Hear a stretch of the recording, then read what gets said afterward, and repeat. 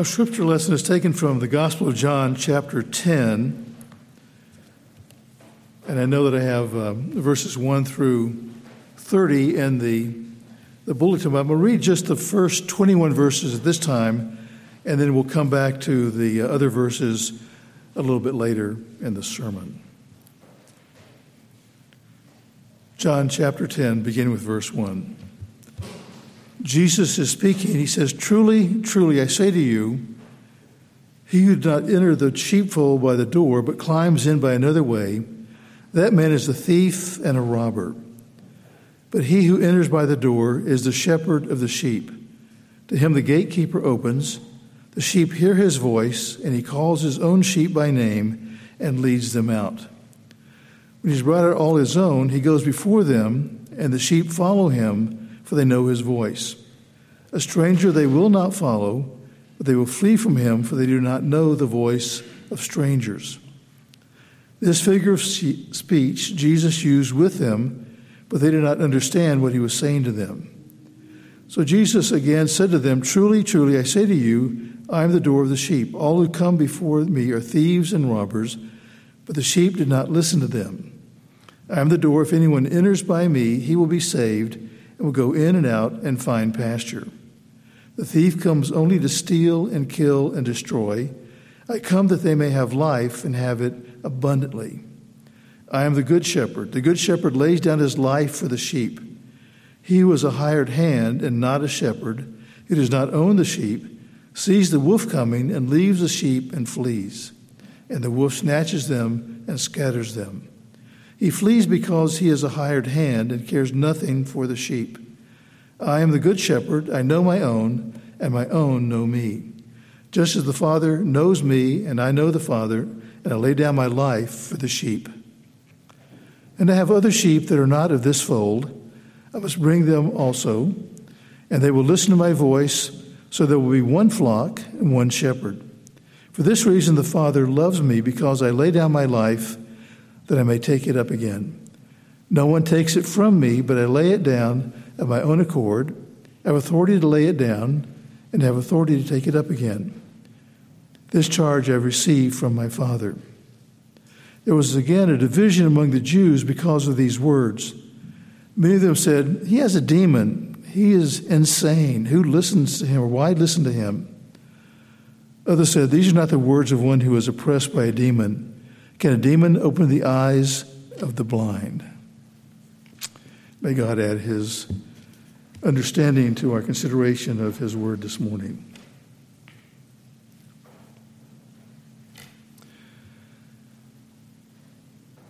A week ago, well, almost 2 weeks ago now, my wife and I had the opportunity to go down to Orlando and spend a week at Disney World. This was a gift from our son to us, so we might have a vacation down there in Orlando, a place that we have enjoyed going over the years. And as we went down there and came back and participated in the different things there, one thing that struck me over and over again was the matter of security.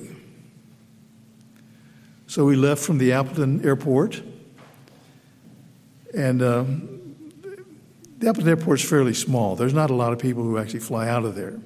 So when we went through security, it was like my wife and I were the ones going through security. So we had our carry-on bags on the railing through the scanner. Something popped up in my bag.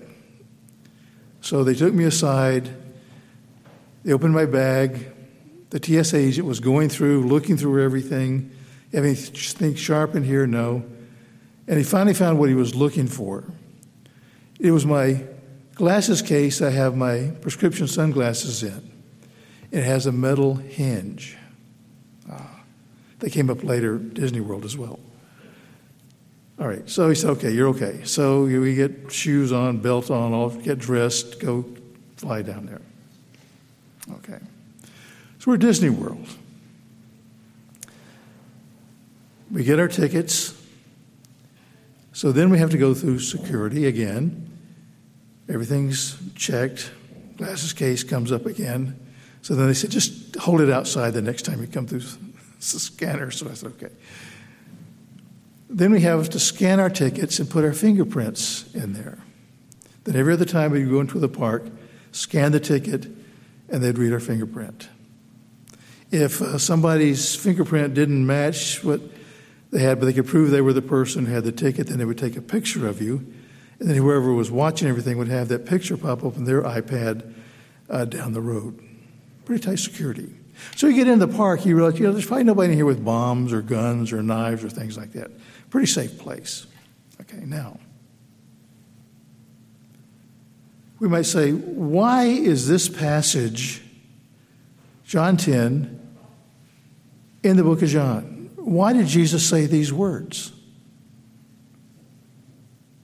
He talks about what he does for his sheep, yes. But why does he talk about being the door and then being the shepherd and knowing his sheep?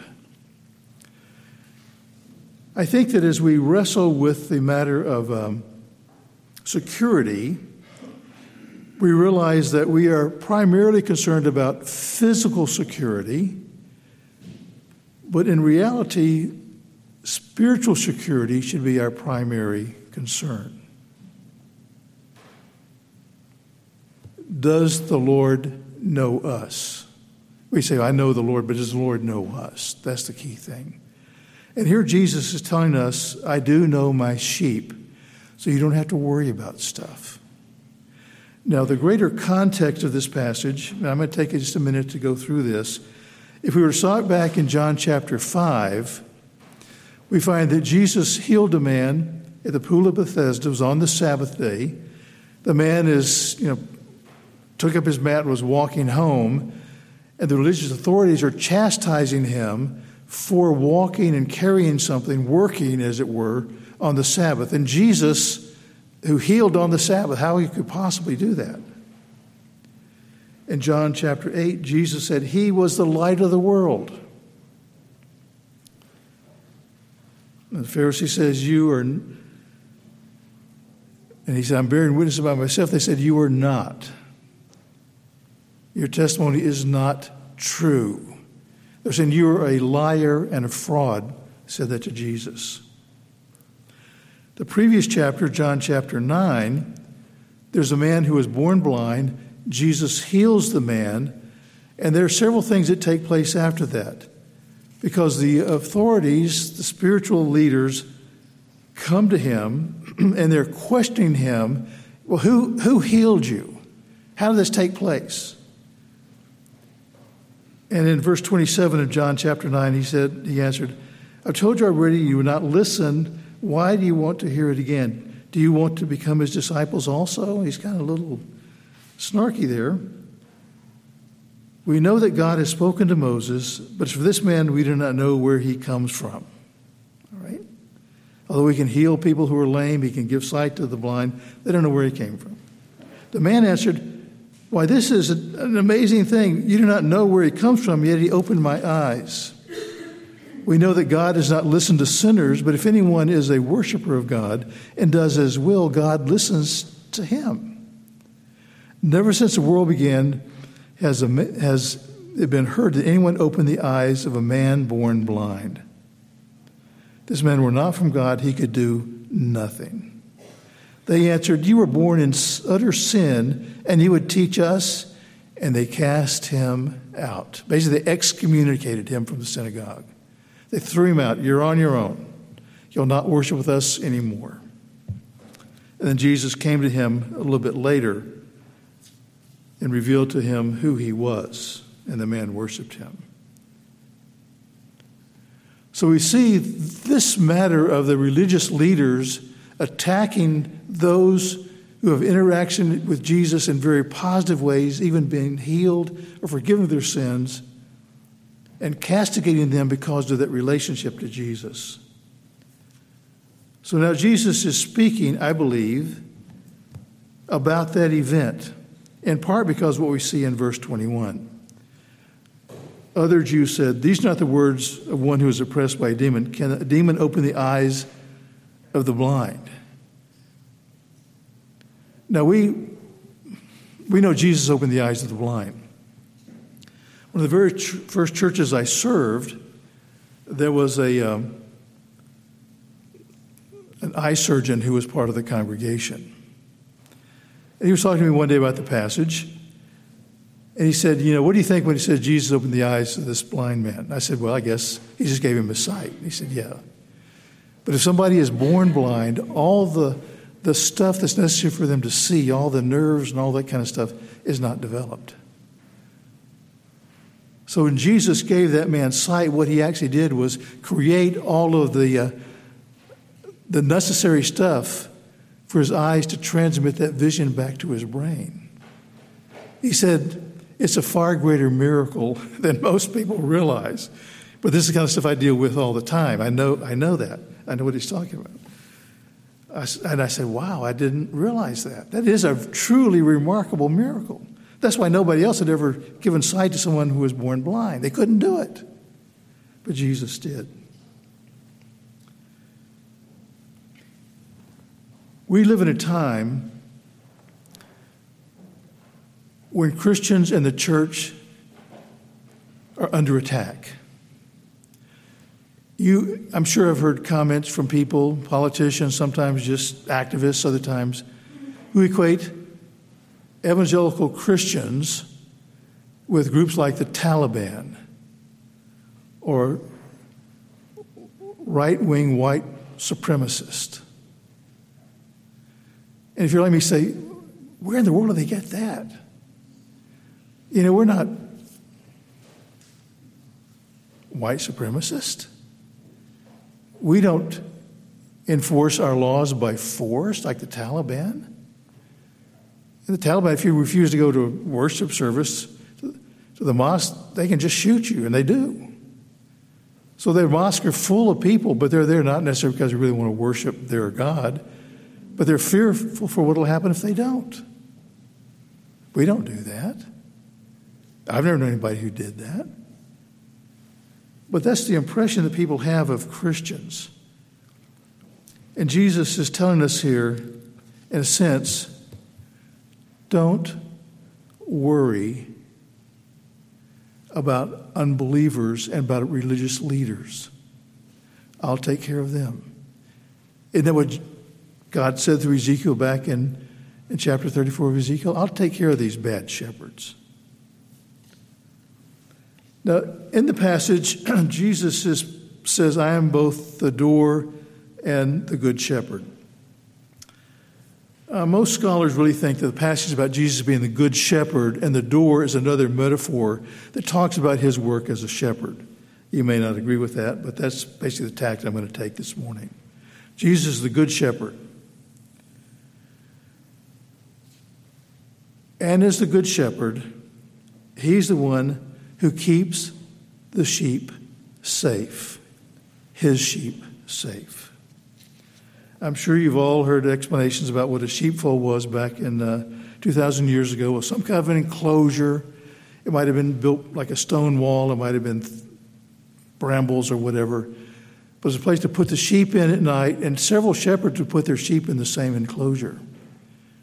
And in the morning when they would call the sheep understand the voice of their shepherd, and they would follow their shepherd. So one shepherd would come up and say, hey guys, come on, and they would all follow him, the next shepherd, and so on and so forth. And Jesus is saying, my sheep know my voice. My guess is, at that time in your life, when you put your faith and trust in Christ, there was something calling you inside. And you knew that was the voice of God, the voice of Christ, calling you to trust and believe in him. You recognized it and you acted on that.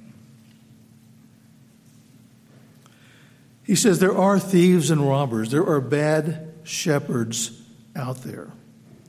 They want to steal, kill, and destroy the sheep. Now, I have to admit, I have very little experience, like zero experience with sheep. I have seen sheep, and I saw one example of a shepherd who was a bad shepherd, in my opinion. A few years ago, my family and I were visiting our older daughter who lives in northwest Iowa. Say, a friend of ours has a farm. They have some sheep. They just had some baby lambs that were born. Would you guys like to go out and see the baby lambs? Everybody said, sure. So we go out there. We go in. I think we have coffee first and talk and anything. Then she tells her son, her teenage son, go out and feed the sheep so they'll come up by the fence and we can go out and take a look at them. So, okay. So she gives him a few minutes to do that. Then we go out there. And he had been pouring feed into the trough. Sheep were lined up there, and there was one ram. And the ram wasn't staying exactly where this boy wanted him to, so he was kicking the ram in his hindquarters over and over and over again. And the ram would not move. He kicked it harder and harder. Finally, the ram looked at me like he said, "Are you out of your mind?" And then the ram just stepped over like 2 inches, and the guy was satisfied. He stopped kicking him. And his mother was embarrassed and said, well, I guess that's kind of an example of a bad shepherd, isn't it? And we didn't say anything, but I was saying, exactly. Fortunately, God doesn't treat us like that. He's kind and gentle and brings us along. And I wondered if a wolf had come up, growling and snarling with drool coming off of his lips, would that kid have just said, help yourself? Probably. He wasn't going to tangle with him. Well, that's the way a lot of religious leaders are. Bad religious leaders. They are false shepherds who only desire to take advantage of the sheep. Initially, I was going to list a number of people who I would consider to be bad shepherds. You've probably seen these things on the internet, the 10 richest pastors in the country or something like that. And there are some pastors who have millions and millions of dollars. I can honestly attest I do not, but most pastors I know do not. But there are people who just seem to be doing their work just for what they can get out of it. But as I was thinking about all of this, I said, well, who was the first bad shepherd I was really aware of? And the first bad shepherd I remember, a false shepherd, was a man by the name of Reverend Jim Jones. Some of you older guys probably know who I'm talking about. His full name was James Warren Jones. He was an American civil rights preacher, a faith healer, and a cult leader who conspired with his inner circle to direct a mass suicide and murder of his followers in the jungles of Guyana, in Jonestown, Guyana. So he had been in California, took his people down to Guyana, had this compound, about 1,000 people, and there were some of the people there who wanted to leave and were contacting their relatives back in the States. And so one congressman, whose name was Leo Ryan, and some others went down there to see what they could do to bring these people who wanted to be set free back to the United States. When the process, Leo Ryan and others and those who wanted to leave were killed. They were just killed. And then I guess Jones and his cohort, knowing that probably other U.S. contingencies were coming down there, probably even U.S. troops because of that, they concocted this drink. It's usually called Kool-Aid, but it was called a product called Flavor Aid, but we always say Kool-Aid, laced with cyanide. And 918 commune members drank that and died. 304 of them were children. So you've heard the expression, you're drinking the Kool-Aid, now that's where that comes from. Now you might say, that kind of doesn't even make any sense. At least to me, it doesn't. Why would you mistreat people in such a fashion? I've never wanted anybody to be in my church who didn't want to be there. I've always wanted people to come and worship with us and get to know us so that they understood what we believed and how we worshiped and everything. And invariably when people did, they said, hey, I want to be part of this congregation. I said, great. They go through membership class and all of that. But I can never remember forcing somebody to join our church. Jesus says he gives the sheep abundant life, life in abundance. What does that mean? I think that means whatever is in contrast to what the world thinks is important. When we were at Epcot, they were having this wine and food festival, so all the different nations around Epcot would have whatever their drink was at their country, and people would buy it and drink it. And I don't know how many people saw wearing a T-shirt saying, drink around the world or something like that. Now, I come from the Fox Cities. We live right next to Appleton, and it was only a couple of years ago that Appleton was ranked the #1 drunk city in America. I don't know how Madison would compare to that, but we had that distinction. And you say, are people's lives that empty that all they have is just going out and getting drunk? And I guess so, because it happens over and over again. I was talking to my daughter just the other day about this. She said, yeah, but here they think that's the normal thing to do. And they don't realize there's another way of life where you really live. Now, to me, this is something which is kind of touching, because when I was in high school, the thing to do was to go out and drink and get drunk and so forth. I didn't do that because it just seemed like a waste to me, a waste of a Friday night or a Saturday night. And as I was invited to go participate in youth activities at the church, they actually did stuff that was enjoyable. It was fun. Not just sitting in some car at one drive-in and then hear something happen at another drive-in, driving 3 miles down the road to the next drive-in and circling there for a while, and then nothing's going on. You go back and forth. But for a lot of those people who were my friends, they didn't have anything else. My wife taught preschool for about 10 years up in the Fox Cities. And there'd be times when parents would say, and call and say, hey, the Packers lost yesterday. My 4-year-old is just sort of distraught about that. I think we're going to keep him home today. And he'd say, what in the world is the matter with you? But that's kind of all they have. They don't have any life in abundance. So what does it mean we have life in abundance? So it could mean a whole bunch of things, but I think part of it is we have hope. Unlimited hope in our salvation because of what Christ has done. And as the Bible uses the word hope, it's not talking about something we wish would take place. I wish I would, I don't know what I wish for. But it's what I know is true and going to happen.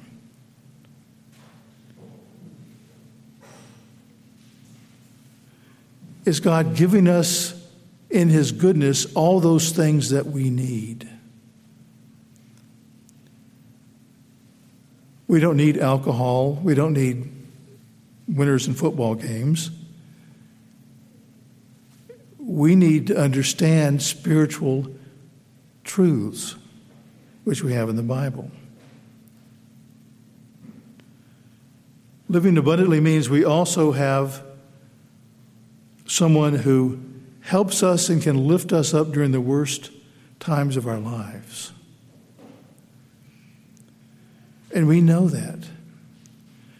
I imagine most of you have been to funerals, and there's a certain confliction that you have because this person who was a believer has died and they're no longer with us. And yet at the same time, there's a certain joy that we have because we know that they are with their Savior in heaven. There is that joy that we have. And our grief is because they're not with us anymore. And we wish that they were. But we have joy because they're with the Savior. And we could go on about all the things that we have in Christ. But maybe that's enough for right now. Jesus is the one who guards the gate to heaven. And you have to go through him to enter heaven. And he once said, I'm the way, the truth, and life. No one comes to the Father but by me. Yeah. So, in his capacity as the door, Jesus keeps the sheep safe and protects them from false shepherds. And it goes on to say that as a good shepherd, he lays his life down for his sheep. He saves his sheep. He gives his life as a sacrifice. He lays it down willingly. He takes it up again. He has the authority to do that. Even when the mob came to arrest Jesus, Peter pulled out his sword and cut off the ear of, I think, a servant named Malchus. Jesus restored the ear and everything. He said, who are you looking for? And they said, Jesus of Nazareth. He said, I am he. And they fell back. He could easily have run away, but he didn't. He let him get back up, let them arrest him, and he willingly went with them for all the misery he was going to endure at their hands and then be crucified. The hireling runs away from danger because he doesn't care for the sheep.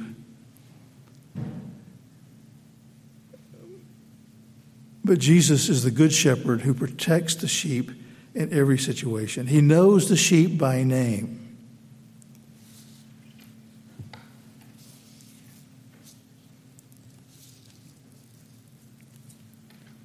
In the Old Testament, we are told, and this is Isaiah 43, that our names are written on the hand of God. He'll never forget us. He'll never lose us. He knows we are his. There was a time I was watching a concert on TV, and they showed a close-up of the lead singer's hand, kind of from the back. The camera was behind him. And on his hand was written the order of the songs they were going to sing during the concert. Like he didn't have a teleprompter or anything like that. So he'd finished one song, kind of glanced down at his hand so he knew what was coming up next. Well, that ink would wash off when he gets back to his dressing room or trailer or whatever. But it says that our names are engraved on his hands. It is never going to be lost. It'll always be there. He knows who we are. Jesus also says there are other sheep that he's going to bring into one flock. And we think that means the Gentiles. He tells those who were opposed to him there, you don't listen to me because you are not my sheep.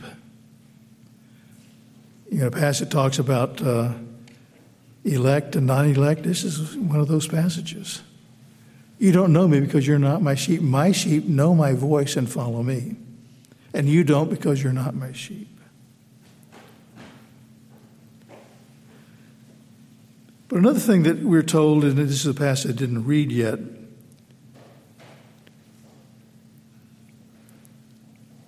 in verse 27,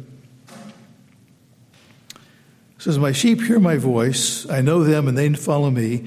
I give them eternal life and they will never perish, and no one will snatch them out of my hand. My Father who has given them me is greater than all, and no one is able to snatch them out of the Father's hand. I and the Father are one.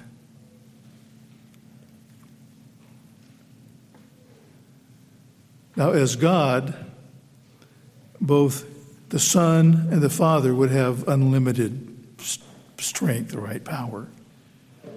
So if Jesus says, the sheep are protected in my hand and no one can pry my fingers apart and pull them away, we realize they are safe. It's almost like we're doubly safe because we're also in the Father's hand. And in my mind, when I read this, I see Jesus enfolding the sheep in his hands and the Father's hands clapped over his. No one can take them away from him. And that's what the Apostle Paul says at the end of Romans chapter 8. Nothing can separate us from the love of God in Christ. A very rich passage that we have here that talks about the security that believers have in Christ. Jesus says that all that came before him came to steal, kill, destroy. Jesus doesn't say bad things won't happen to you. It's just that you will be safe during those bad things in my salvation. We may well go to prison because of our faith. We might be killed because of our faith. But that does not separate us from Christ's love and our security in him. My pastor in Oshkosh, Josh Golaxon, lived and worked in China for 10 years as a missionary. And not long ago, he was relayed to me about a friend of his and his family who were still in China at that time. And the conversation went something like this. On a Tuesday, Chinese officials came to his house. They separated him and his wife and their children all into different rooms, and different officials were talking to each of them. And they grilled them, interrogated them for several hours. When they were done, he said, they told my friend, you had to be out of the country by Saturday. And left. If they weren't out, they would be thrown in prison. So their friends came, helped them pack up what they could to ship back over to this country, promised to try to sell things that were left behind and take care of that. But his library, he could not take most of his books and all those kinds of things. So we might say, well, what comfort did they have? They lost everything they had. The only thing they did not lose, the only thing they could never lose, was the salvation that they had that was accomplished through the work of Christ, the Good Shepherd who lays down his life for the sheep. And that's the only comfort that we have as well. Let's pray.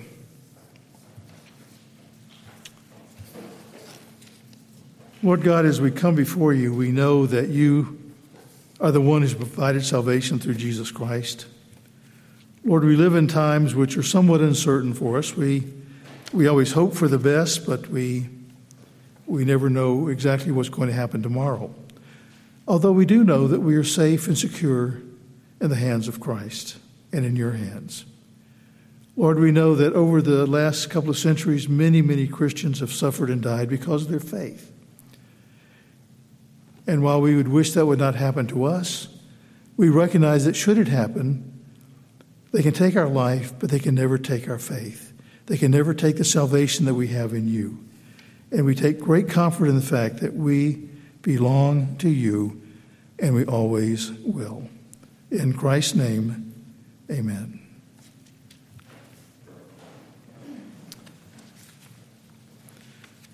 Please turn in your bulletin to "The King of Love, My Shepherd Is."